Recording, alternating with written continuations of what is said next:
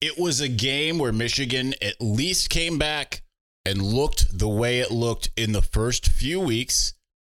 And the Wolverines got their first Big Ten win. Why the Rutgers game is maybe a little bit more important than you think. And we're going to talk about what happened in the game on this episode of Locked On Wolverines. You are Locked On Wolverines, your daily podcast on the Michigan Wolverines, part of the Locked On Podcast Network.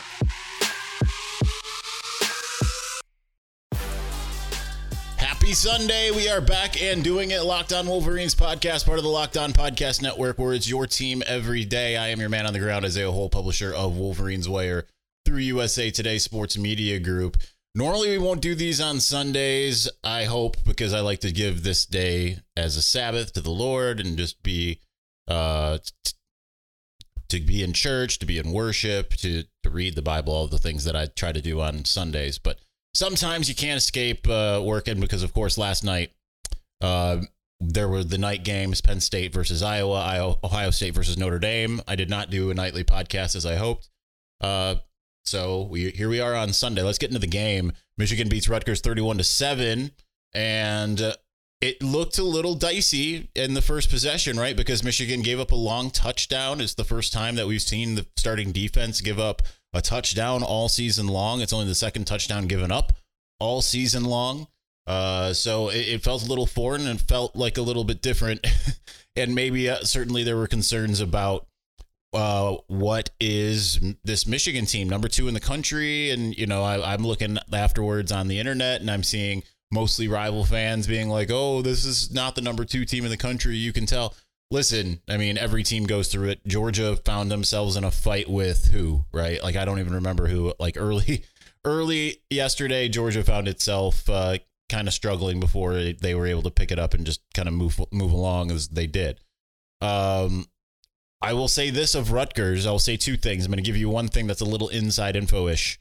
I did speak to someone before the game while I was down on the sidelines, and the belief is, and this isn't a random person, of course, but the belief is that Rutgers was going to be Michigan's most difficult team that they face until they play Penn State.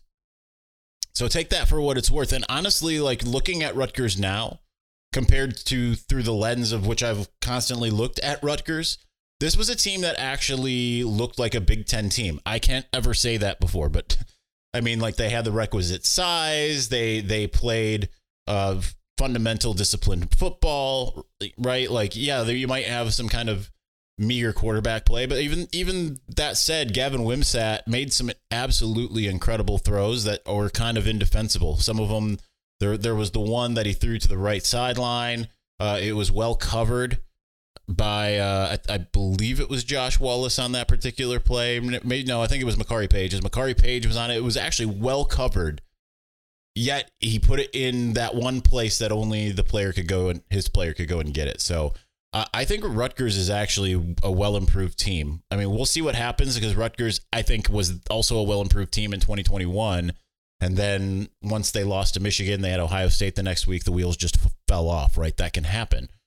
But this, to me, speaks of a Rutgers team that is going to be potentially bowl eligible, which is not what I anticipate. I think I had Rutgers 1-2 going into the Michigan game in the preseason, and here they are 3-1 after the Michigan game. So that's a heck of a lot better. Good bounce back game for J.J. McCarthy, 74% passing in the game. He threw for 214 yards, 15 for 21. Michigan actually ran the ball. Like when you talk about balance, they were not balanced. They were more towards the run. Another tough game for Donovan Edwards. He had 6 carries for 13 yards, which is unfortunate. But Blake Corum looked more and more himself.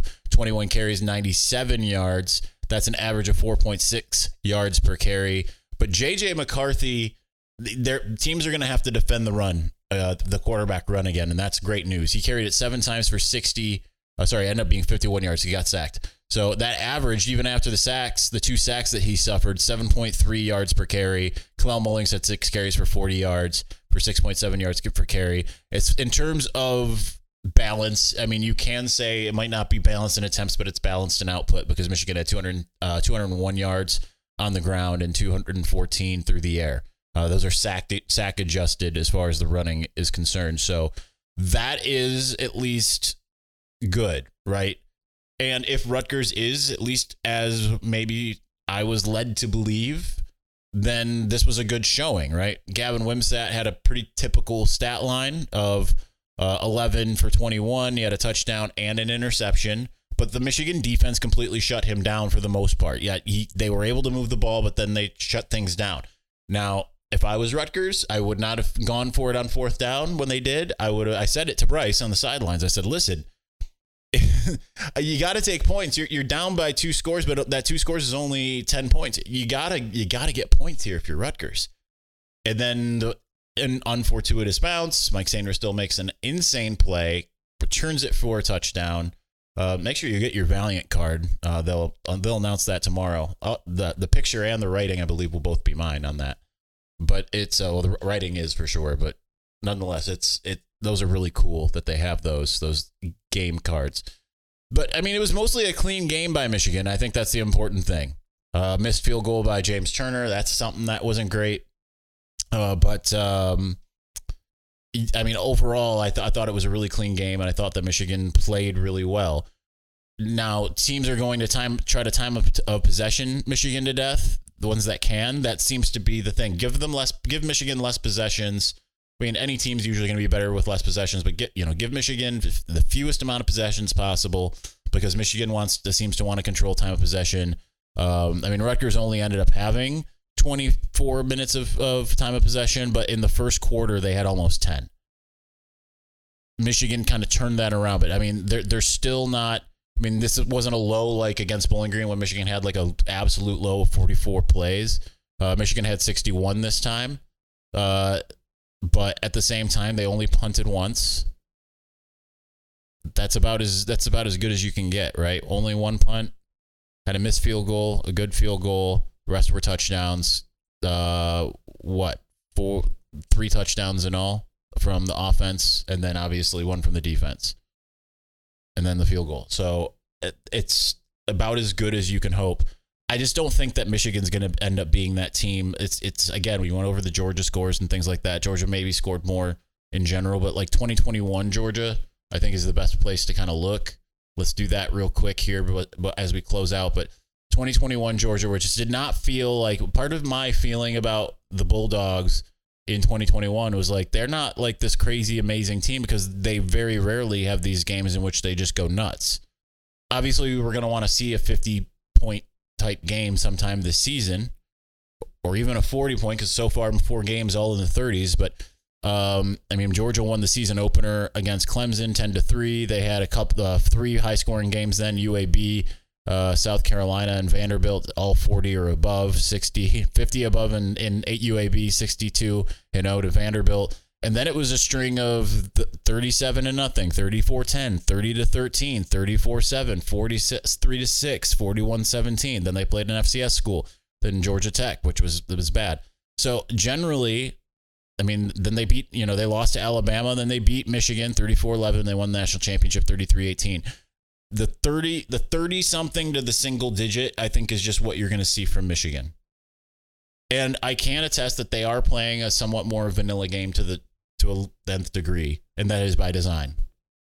There will be games when things open up. We've seen that with Jim Harbaugh at the helm. But let's talk about Jim Harbaugh being back, right? Because that's a big thing. And there were some things in the postgame that I really took away that I thought were indicative of the mindset of this team at the moment. So let's talk about that here momentarily. But first, these days, every new potential hire can feel like a high-stakes wager for your small business. You want to be 100% certain that you have access to the best qualified candidates available. That's why you've got to check out LinkedIn Jobs. LinkedIn Jobs helps you find the right people for your team faster and for free. Just like Michigan dips into the transfer portal, they got a Ladarius Henderson who played big on Saturday. They got some other guys that play big. You need LinkedIn Jobs to help you find your guy in your transfer portal. It's so easy to create a free job on LinkedIn. Once you do, you can add the purple hashtag hiring frame to let everybody know that you are indeed hiring, and you can spread the word. Simple tools like screening questions make it easy to focus on candidates with just the right skills and experience so you can quickly prioritize who you want to interview and hire. So if you want to win a championship, you want your business to have that ability to go out and win a championship, you want to beat your competitive rival, your Ohio State, go to your transfer portal. That's LinkedIn Jobs. That's why small businesses rate LinkedIn Jobs #1 in delivering quality hires versus leading competitors. LinkedIn Jobs helps you find the qualified candidates you want to talk to faster and for free. Post your job for free at linkedin.com/lockedoncollege. Go to linkedin.com/lockedoncollege to post your job for free. Terms and conditions apply.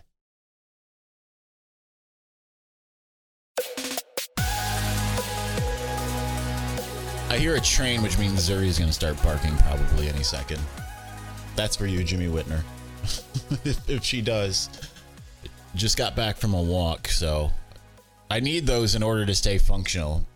And I know that there was someone, I think it was Rich Nelson that had reached out, or maybe it was someone else had reached out with some stuff I need to look at about my field turf allergy, and I've kind of was mowing the lawn at the time, and I forgot, and I really need to, because it's like a hangover. I don't drink anymore. I haven't drank, and I've had like a total of, I can count the amount of drinks I've had on one hand in the last decade. But it's it's like a hangover. Like I'm in church, like everyone at church knows, so they're like, how you feeling? Like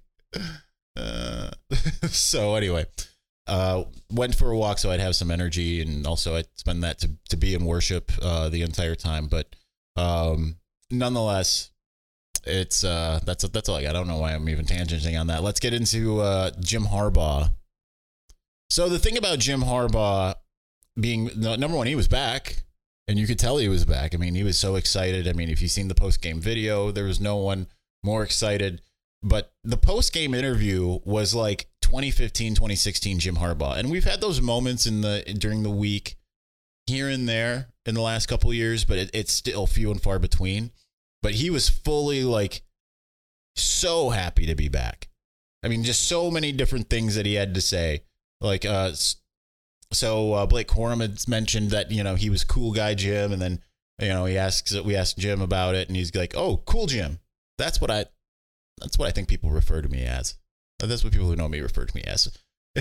So it's again, just like you wonder, is he joking? Is he being serious? Because it's like he sits there and he looks serious until everyone starts laughing, and then he just kind of slowly does the Grinch grin. He had that, and then talking about the flag that was picked up from pass interference, he says, thank the refs for the cooler heads prevailing, because I thought that was pure sportsmanship.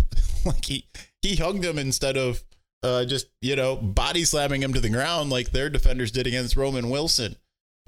He had a comment of like, I'm back, or he said, I never really left. And then he later says, oh, people might have thought that me and Will Johnson and Rod Moore were on milk cartons, but guess what? We have been found. It was just a constant barrage of like funny quips. And I can't remember the time that we've had a post-game press conference that's been that many funny quips, right? That's straight up 2015, 2016 Jim Harbaugh.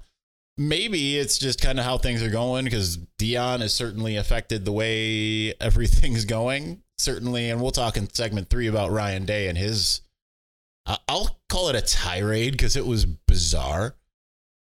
But nonetheless, Jim Harbaugh's out there making jokes. You got Blake Corum saying we bully bullies. Like, that feels like vintage Michigan. Now, is Michigan being super overwhelming in what they're doing? Not necessarily, but at the same time, 31 unanswered points. And yes, it was a close game in the third quarter. But again, it was the same results. By midway through the third quarter, Michigan's got a 25-point lead, and the game's essentially over. That's not different than what we've seen from Michigan all along, right? Like, Michigan was losing, that had a tenuous lead over Penn State. No, it was tied. I can't remember what it was. Tied, I think, to Penn State at halftime. Then had a slight deficit against Penn State, and then blew the doors off. They were down to Ohio State. They were down to Rutgers. Like, so let's not act like a close game is out of the repertoire of the Michigan team we've seen. I think part of the difference is we see Michigan get better and better as the time goes on. Now, Blake Corum did also say that, hey, offense is still a work in progress, right? And I can also say that there have been some things, again, I'm hearing that there are some things that are kind of maybe could affect JJ McCarthy to some degree, right? But ultimately, I still think that this team is in the right place. It's one of those things where it's like, okay, it doesn't matter, whoever is across from us, it's going to look the same, right? If it's Bowling Green, yeah, they made the mistakes and everything, but the results ends up being the same. If they would have played Notre Dame, then maybe it would have been the same thing, right? We'll know a heck of a lot more about how this Michigan team is when it goes and faces another tough defense. I do think that Rutgers probably has a tougher defense than Nebraska in terms of total defense at this point. Rutgers is 32 after having played Michigan. Nebraska is 24, but have also played, let's see, who? Not exactly. I mean, they played one offensive unit really in Colorado. So, Michigan comes into this game ranked third overall. Obviously, the offense is not where you fully want it to be. You want it to be in that upper 25, right? Michigan needs to pick that up. But last year, it was pretty good. But, they're 61st right now. So they do need to pick things up, but there's time to do that. And I think that they will. They haven't punted a heck of a lot of times, which I think is really important, right? Punts, amount of punts. Let's see, I can't do this reverse here. Looking at the spread here, Michigan is 123rd in the amount of punts. They've punted 9 times. So the offense, once it can continue to get drives going, then that will be pretty good. In terms of amount of plays, let's do that, and then we'll move on here. In terms of amount of plays, I would venture to guess Michigan's also down near the bottom end of that. Nebraska, weirdly, is 104th, but yeah, Michigan's 123rd in the amount of plays run. So teams are certainly trying to keep the ball away from Michigan. Yet, it's not like Michigan's not running a lot of plays, but at the same time, Michigan has the number 3 defense in the country at the moment. So it's kind of like you can kind of understand things. Michigan still has the number 1 scoring defense, 5.8 points per game. Ohio State's 2, Penn State's 4. So I like where Michigan's at. Let's talk a little bit about the 2 rival teams, what they did, and we'll add some Penn State into there. We're going to do that here in just one moment. Before we do, literally, there's some NFL action going on. Actually, I think we're technically in the I record this in the lull between the afternoon games and the night game, but I digress. Snap into action this NFL season with FanDuel, America's #1 sportsbook, because right now new customers get $200 in bonus bets guaranteed when you place a $5 bet. There's $200 in bonus bets, win or lose. If you've been thinking about joining FanDuel, there's no better time to get in on the action. The app is so easy to use. There's a wide range of betting options, including spreads, player props, over-unders, and more. So visit FanDuel.com/lockedon to kick off NFL season. FanDuel, official partner of the NFL.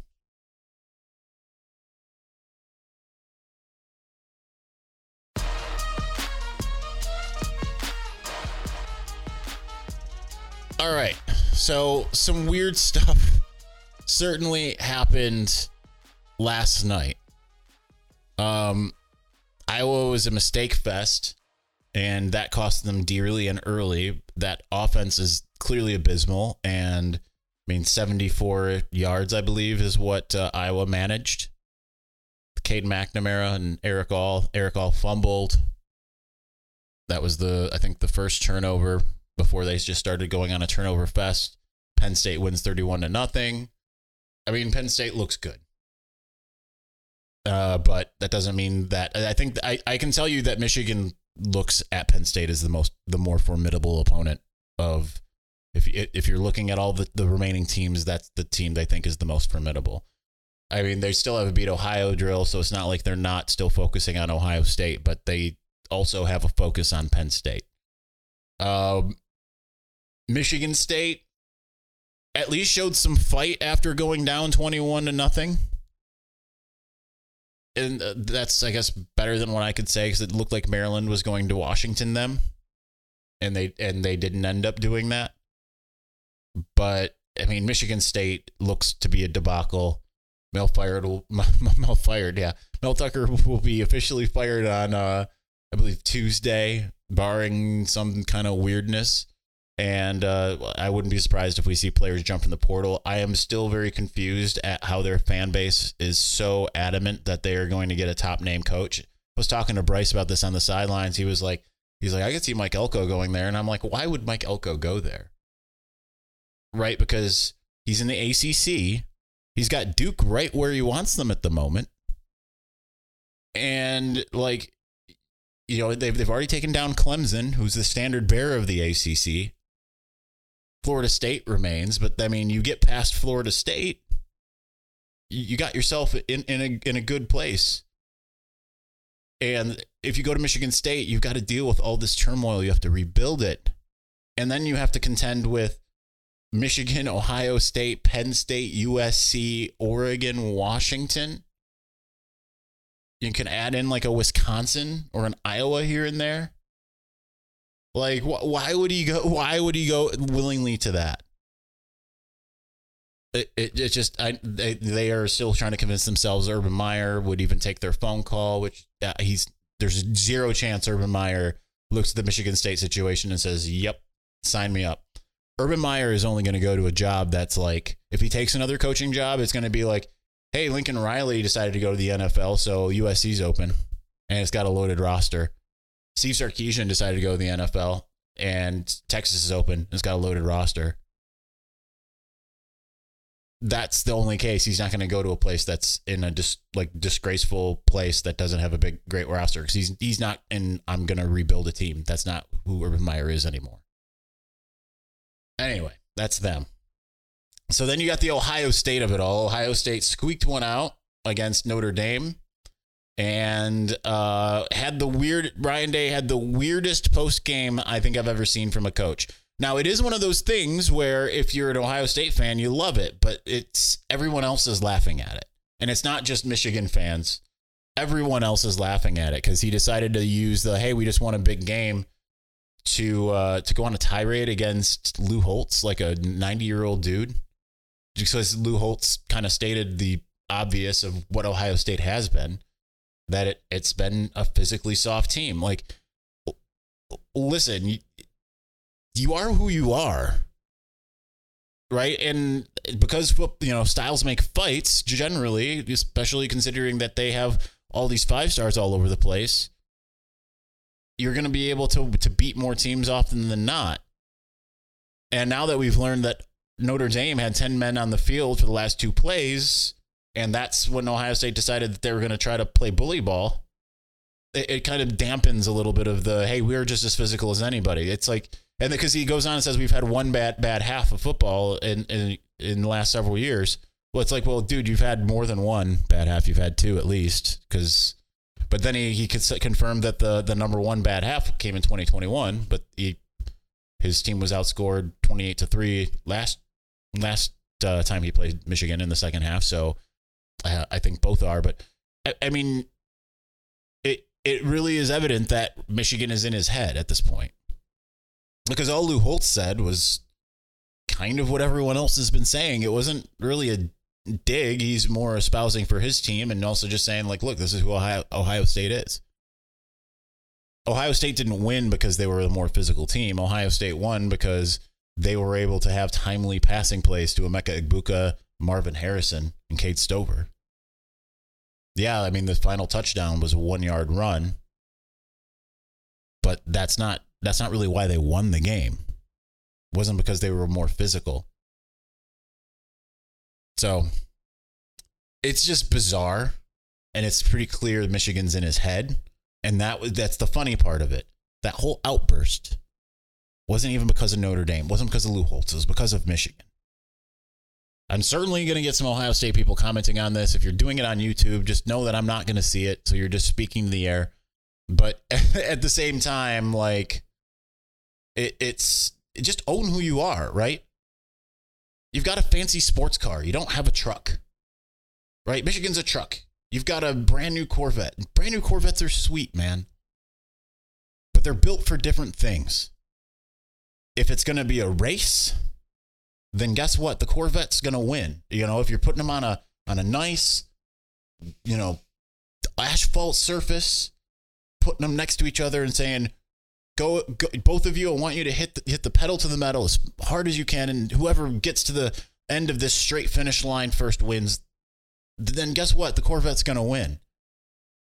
But if you're putting them on this uneven terrain, if it's out in the mountains, the truck's going to be a little bit better. Just understand what you have. And if you're Ohio State, you're going to beat 99% of the teams you face having that Corvette. But every now and again, a Michigan will come along and is going to say, we don't want the asphalt. We want to be in the jungle. We want to be in the mountains. And then guess what? You still might win if you just happen to find flat enough ground. But if you don't, that truck's going to make it through because styles make fights. All right, that's going to do it for this episode today. We'll be back tomorrow with some Jim Harbaugh reaction and more. Maybe we'll get into quarterback rankings and all of that. We'll figure out the rest of the week as we get there. So thanks for watching. Thanks for listening. We'll be back soon. Peace.